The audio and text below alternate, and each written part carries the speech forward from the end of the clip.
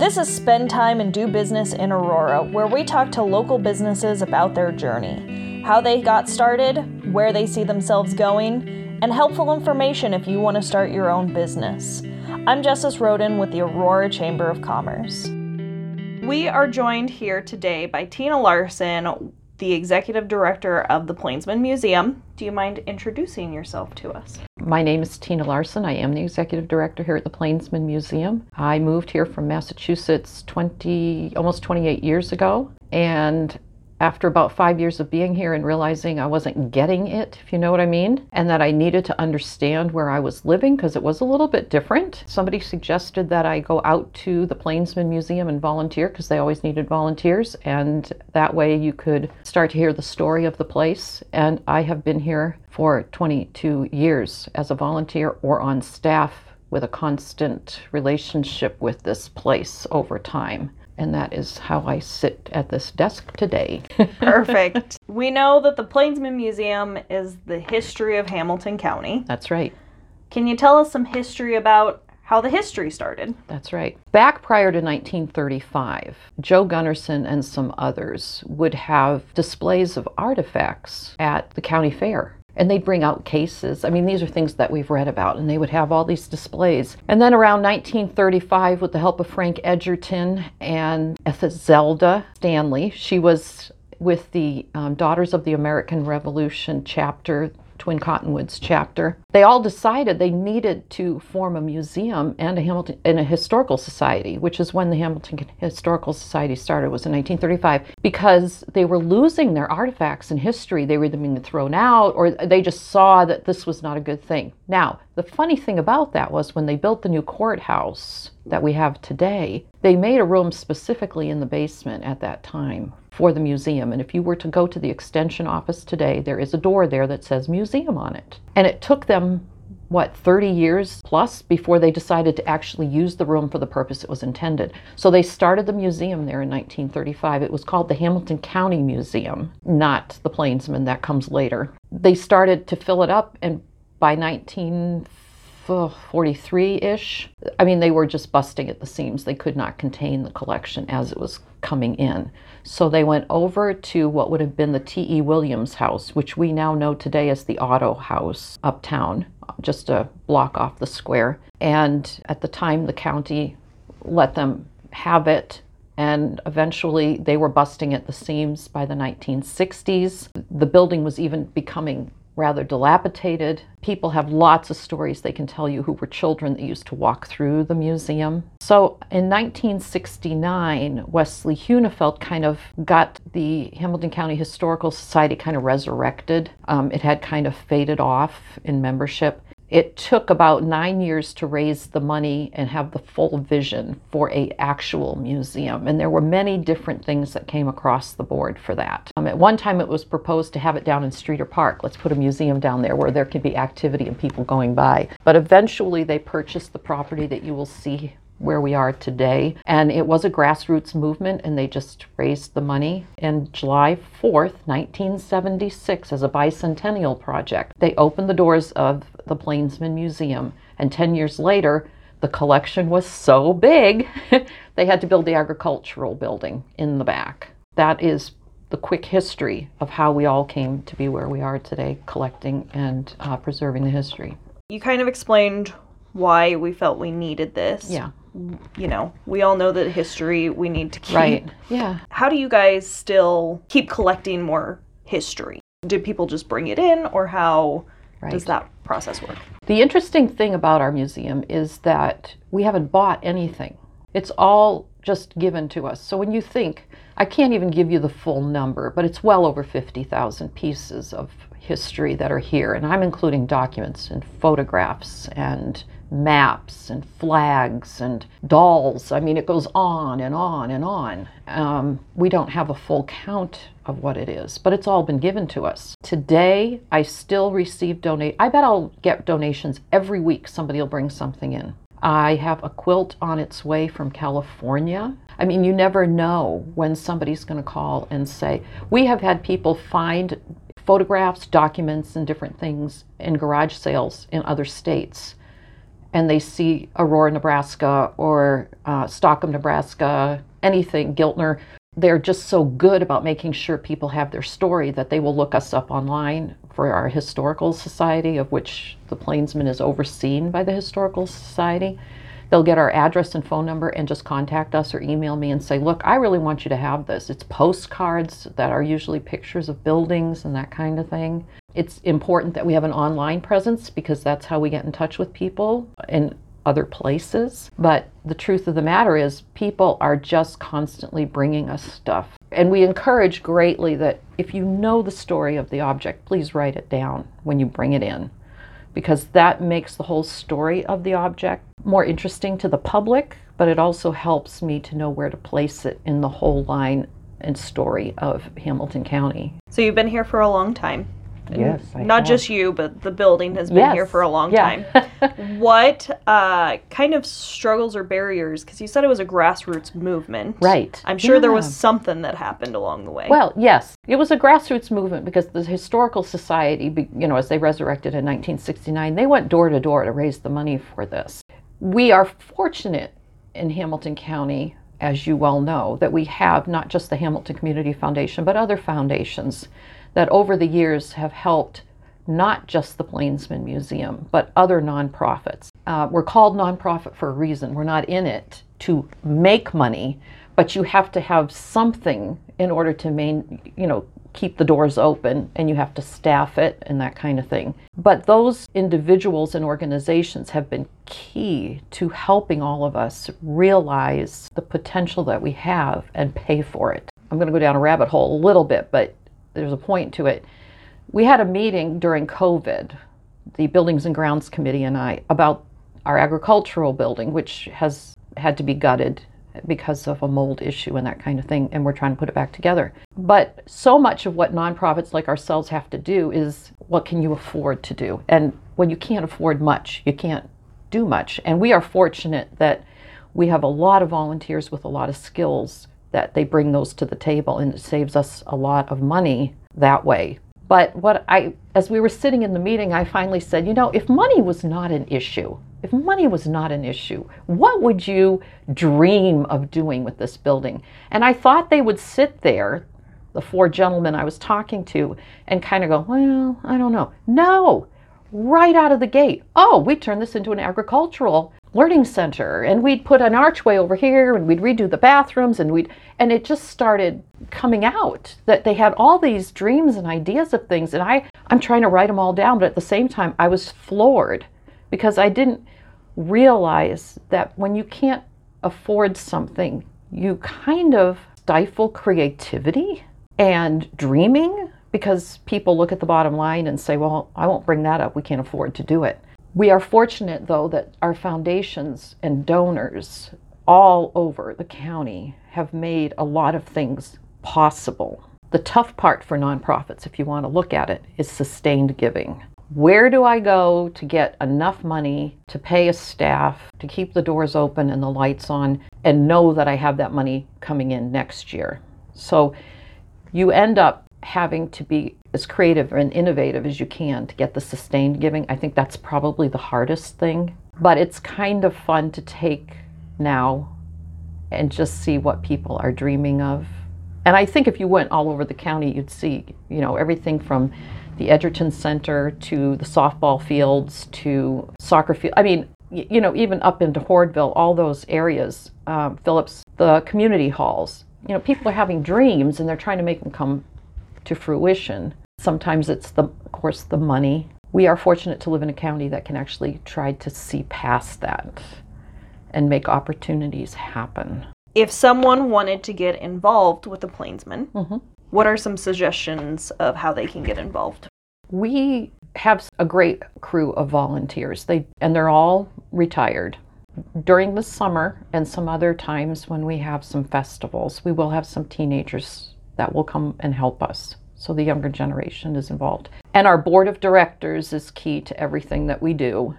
And those are a lot of folks that work in the community and have a vision as well for history, and we appreciate all that input. I usually have people, if they want to volunteer, come visit with me first. Let's find out, what do you really think volunteering at the museum actually looks like? And it may or may not fit what you're thinking. But one of the biggest things, and I just go back to this, is, when people tell me, there's not much I can do for you, I'll say, just go and speak well of us. That's the best thing that you can do.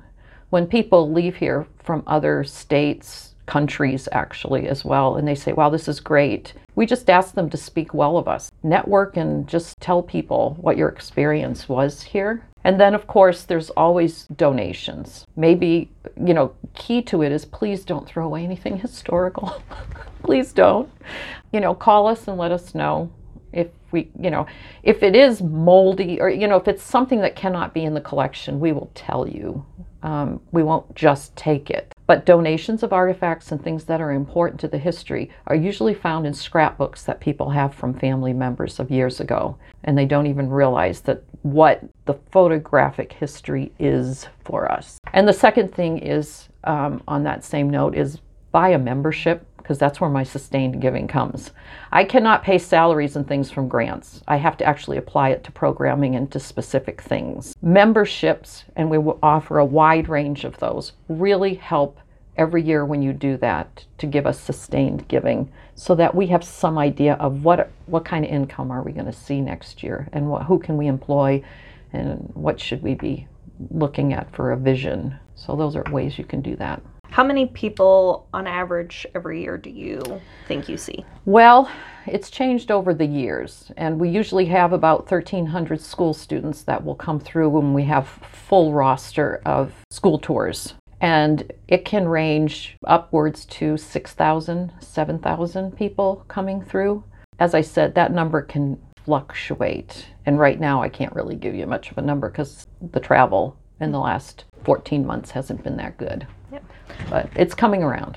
I know you and I have had conversations about, you get a lot of people that just kind of travel like RVs, those types of things. That's right. And hit every museum. Yep. And I did see that you guys had just joined the NARM. Yes. Can you talk a little bit about that? NARM, North American Reciprocal Museum. I had looked at this before, and then last year I asked the board if we could just, it's a fee on our part. We pay $300 for a 2-year membership into NARM.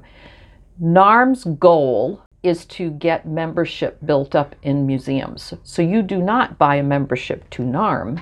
NARM wants you to buy a membership at a $100 level. It has to be a $100 level membership, which we have at Century Club or Lifetime Plus. And you get one of our membership cards with their seal on the bottom corner. And what this does is, there's over 1,200 museums in North America and a couple of other countries close to us where you can travel with the reciprocal membership, or you could go in for free depending on the museum. Some museums will let you in if you have a $100 membership, but this increases your membership card at that level from the Plainsman to visit 1,200. And there's about 8 or 9 in the state of Nebraska that are on right now that you could go to. But if you were planning to just take a road trip across the United States and you wanted to say, gee, I think, this, they have a website. You can print off the catalog and listing of all these things. I have one that I use. But NARM has made your membership at the Plainsman much more valuable than to just say, oh, we can get into the museum, which I think is great. But I want you to be able to have more of an experience because of your membership to the Plainsman than just a fairly narrow one. NARM just seemed right for us to do that. And so I highly recommend that if you are people that travel, and it makes a great gift too, if you have, grandkids and your family like to travel, and then you can look up these museums yourself and find out what your membership will do when you get there. Will I get in for free? Will I get in for 50% off? Will I get in, what will it be? But it's guaranteed that you will have a discount when you go to these museums. And the other thing too is we're on their list, and that's what we've been pushing to do here. We're a Blue Star Museum, active military from Memorial Day to early September. If you are active military, you and your family get into all these museums on the Blue Star listing for free. free vacation, and there's no question. So we are trying to get ourselves out there beyond Hamilton County, beyond the state of Nebraska, to get on the list to show people that we are right off I-80, America's highway. Come on in. Come on down. Well, so you're with all these organizations that now expose you to more. Yeah. What is the coolest story that you've had, I guess, come through the doors, or furthest people that have ever come to visit the Plainsman? Oh, the furthest people have ever come. Wow. Australia. I mean, there are people traveling internationally. So, you know, we've met a lot of people. The most interesting, well, you know, Justice, I found everybody interesting. I mean, I do. I love to talk to everybody. Everybody's interesting to me. And I think that I'm going to sum it up that way, because people will come into this place and just start telling us their story. They've never met us, and they start telling us their story. I think one of the most interesting is someone I've never met because of her age. I think it's been 7 years that Gloria Stanley and I have communicated by email. And I'll tell you as briefly as I can, she emailed and wanted information about our town of Aurora because she was writing her husband's memoirs. And every so often somebody will think their relative is just, and you should think your relative is the best. Here's the funny thing about the story is we never had heard the name M.F. Stanley or M.E. Stanley, Marion Edward Stanley. And so at that time, Megan Sharp was the director, and I said, well, I guess I'll get around to that as soon as I can. I walked down the boardwalk we have here, and we have a sign that hangs there with a list of all the local lawyers from about the turn of the last century. Bold as could be was M.F. Stanley. See, when you don't make yourself look for things, you don't see them. I couldn't believe it. This woman had just called me about this family, just then. The long story short is Edward Stanley went on to become Vice President of Public Relations at NBC.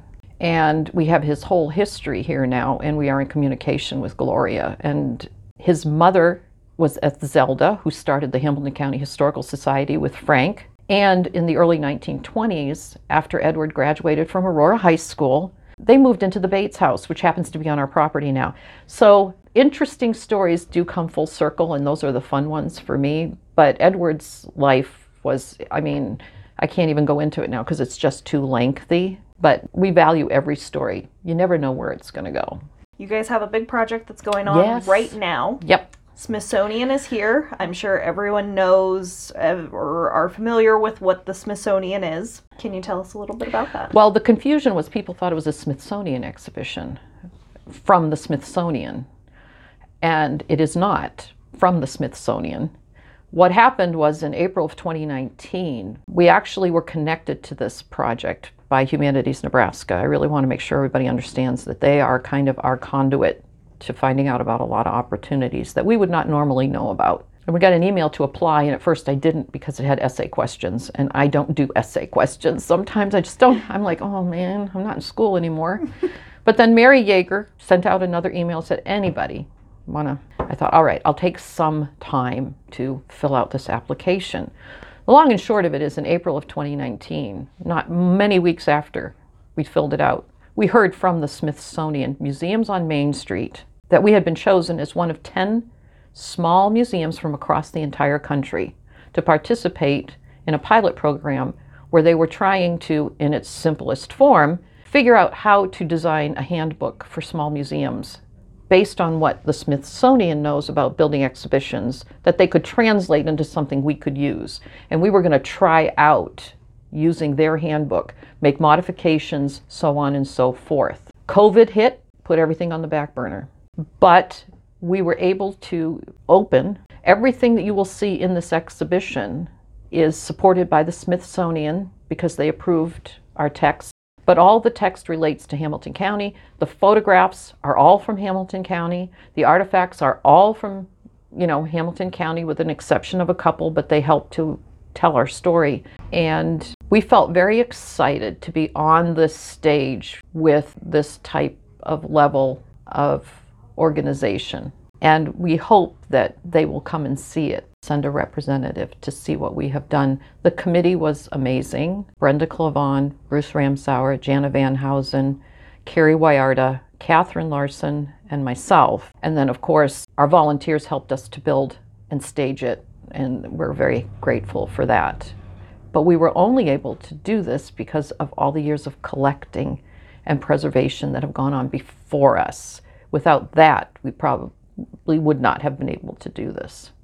But this is a big deal because we are now able to claim that we have gone out past Nebraska and made it on the national stage, and we can tell this story. And there's no reason other small, I've said this before, museums, whether you're in a storefront or a small Victorian house, whatever it is, that's your story.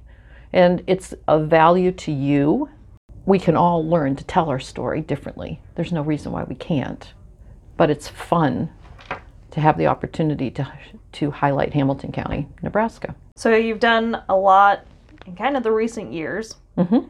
What are you thinking for the future of the Plainsman Museum? I'm hoping that we will build on this and not lose our momentum. Right now, we are working to get the agricultural building open. The Bates House is just a couple of weeks away from being reopened. But we've had to spend time in the last couple of years because of our age of our buildings and different things that we've had to update them. Either, we've got lots of new lighting, new alarm systems, new exhibits. I mean, we really kind of hit our jumping off point and got real motivated, and we've had the skills in our volunteers and different things and the support of the community. Because you do have to be able to, when you apply for grants, give them a vision. And that's caused us to look at our story and how we tell it all over again. Right now, it's sustained giving. We're trying to make ourselves, we're just trying to get things where we can not have to get our hand out so much. We're just really, really trying to keep that. And we're restructuring how we staff and how we look at our infrastructure that way, engaging the community more and more. Not just, we drive by that big building all the time. We never thought to go in there. And I thought, well, we're trying to have more of a relationship with the schools and just, it's up to us. It's not up to the community, the whole thing. We need to engage people and look at how we're doing that. And we know that. We are trying very hard to do that. So, and be a good partner to the chamber. That's the other thing. I'll beat you to the next question. But we really feel like we need to be part of the chamber. We need to exercise our part in the fabric of the whole community and not just sit on the sidelines. So we're trying to do that. I hope. That's our goal. You guys have had a lot of good things happen. Mm-hmm. What would you say was your biggest success? You can even say personally, Yeah. I think the biggest success is one that we hope to keep going, and that is we really want the community to talk about us and feel like we're friends, that we're completing our mission, that we are caring for your history, for the whole county, and that they can trust us to do that. I feel that we're affirmed in that as people are talking about us more. I mean, I can go to Aurora Mall to the grocery store and people will stop me and want to tell me a story. I mean, years ago, my girls would say, if you see anybody in the store, please don't talk to them. We'll be left sitting in the car forever. But I think that's the key. When people bring you an artifact that's valuable to them, I'm not talking monetary. We don't even look at that. I'm going to tell you one story that really changed everything for me. Sarah Pollock was here. She was the director. And this woman came in with her granddaughter, and she was going to be going into a care facility, and she brought her doll to us, her China doll. And there was not a dry eye. It's so hard for me to tell the story. Not a dry eye in the place. She brought her doll, and she said, I can't pick which granddaughter should get it, so I'd like to give it to you. I mean, talk about responsibility right there. Okay. But then she picked it up and cradled it and said goodbye to it. Oh, I mean, Justice, look at me. I'm going to be a mess. To me, that's why you're here.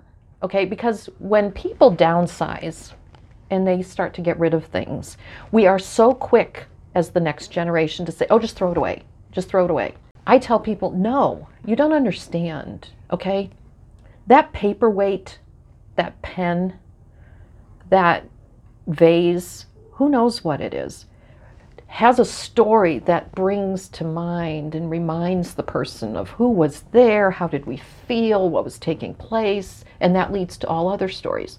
So when you tell somebody, take this object and let's just get rid of it, you're actually taking stories away, because they know once that leaves the table or the countertop or the bedside, they're not going to look at it anymore and they're going to forget the story. Your stories come here. You can come and still remember them. And we hope that we display it in such a way that people will say to their grandchildren, oh, I had one of those when I was growing up. Because we're not all far from having to say to another child, I remember. I mean, each day we go that goes by, we all become part of history. Every single day that goes by. And so that doll, for me, was a turning point as far as story goes.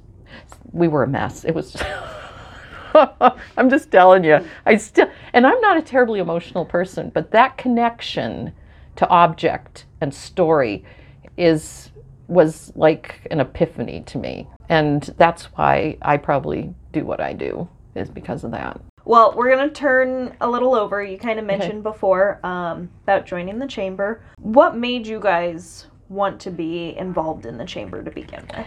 I've always been a community person, even when I was in Massachusetts, where we're from. I was involved in city committees and organizations. I mean, I've always had a heart for community. It's so important to me that the museum have a voice at the table. You need to be supported and sustained as much as we do. And I felt that we can't just expect to have a voice at the table. We have to be a part of being a contributor and a supporter, and then come to the table and when you need it, and when people say, what can you help us with, and what can you do? Because I feel like we're vitally part of travel and tourism. We have to be part of travel and tourism. But if I'm at the table with other people like that, I learn more, because I can't, you have to get everybody together in order to cooperatively network. What are you all doing? What's going on? It's better for us as a county and a community if we all come to the table and have a conversation and know what each other's doing. We love it when people come here and say, when they're done touring, what can we do next? Where can we go? They want to know about this and that. But if I isolate myself out here and I don't get out and visit with everybody else, and the chamber provides those tables that we can come to with your subcommittees and other things that you're trying to do, if we can get there and hear, then I'm far more, and it just looks good to visitors. It just looks good to visitors. They walk away going, boy, this community really, this was amazing adventure. So that's the important part for us as the museum, is to get on board and support everybody else around us, because what's good for you is good for me. Then we're kind of coming to the end of this. I want to ask the important question. Okay. What makes you guys unique to our community? Mm-hmm. It's probably the obvious answer, but I think what makes us unique is just because we are the only place that's housing your history, of which many people will come and say, why is this and why is that? And so many people now are also very interested in renovating and restoring homes, apartments, buildings. There's just this real, they buy an acreage or they drive by and they see something in the field, they want to know why.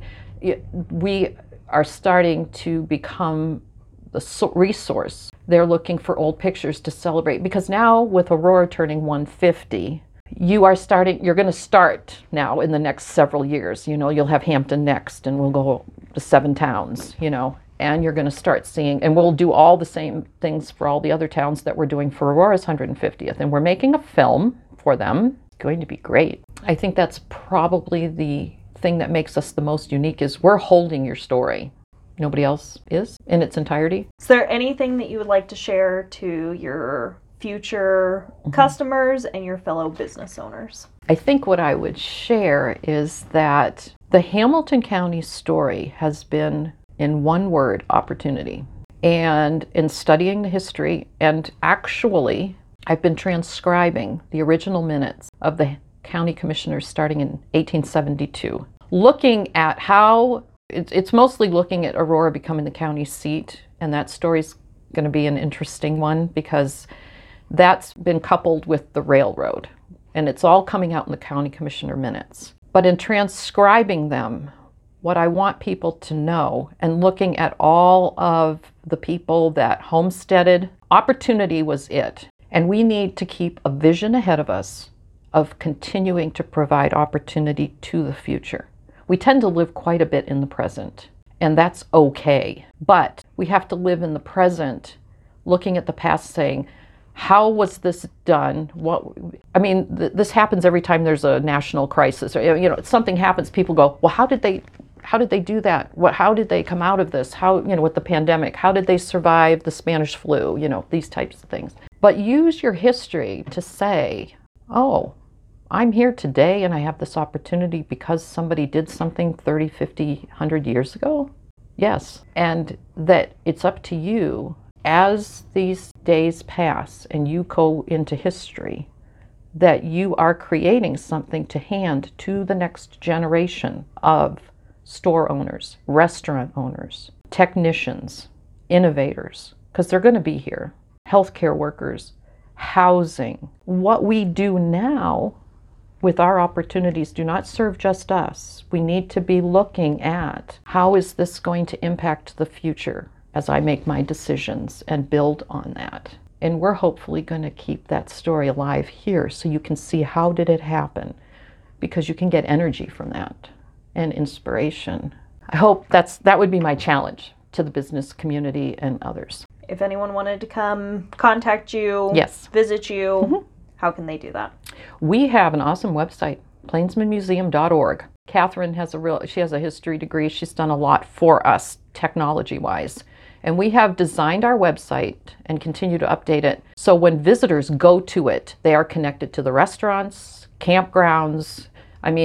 It's a full experience website. And so we hope that people will know once they go to our website, there's all these sorts of things that they can get from us. I always try to answer my emails within 24 hours of getting them, responding in some fashion.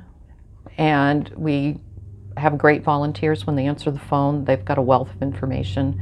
But our website has been developed so it can go on your phone, iPad, wherever.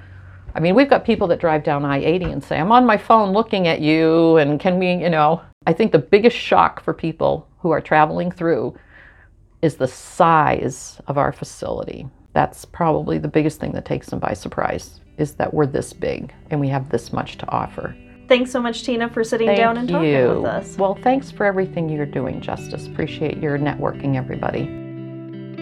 Be sure to hit that follow button to check out our next business as we spend time and do business in Aurora. To find out more about the Aurora Chamber of Commerce and what we're doing and how you can get involved, visit auroranebraska.com.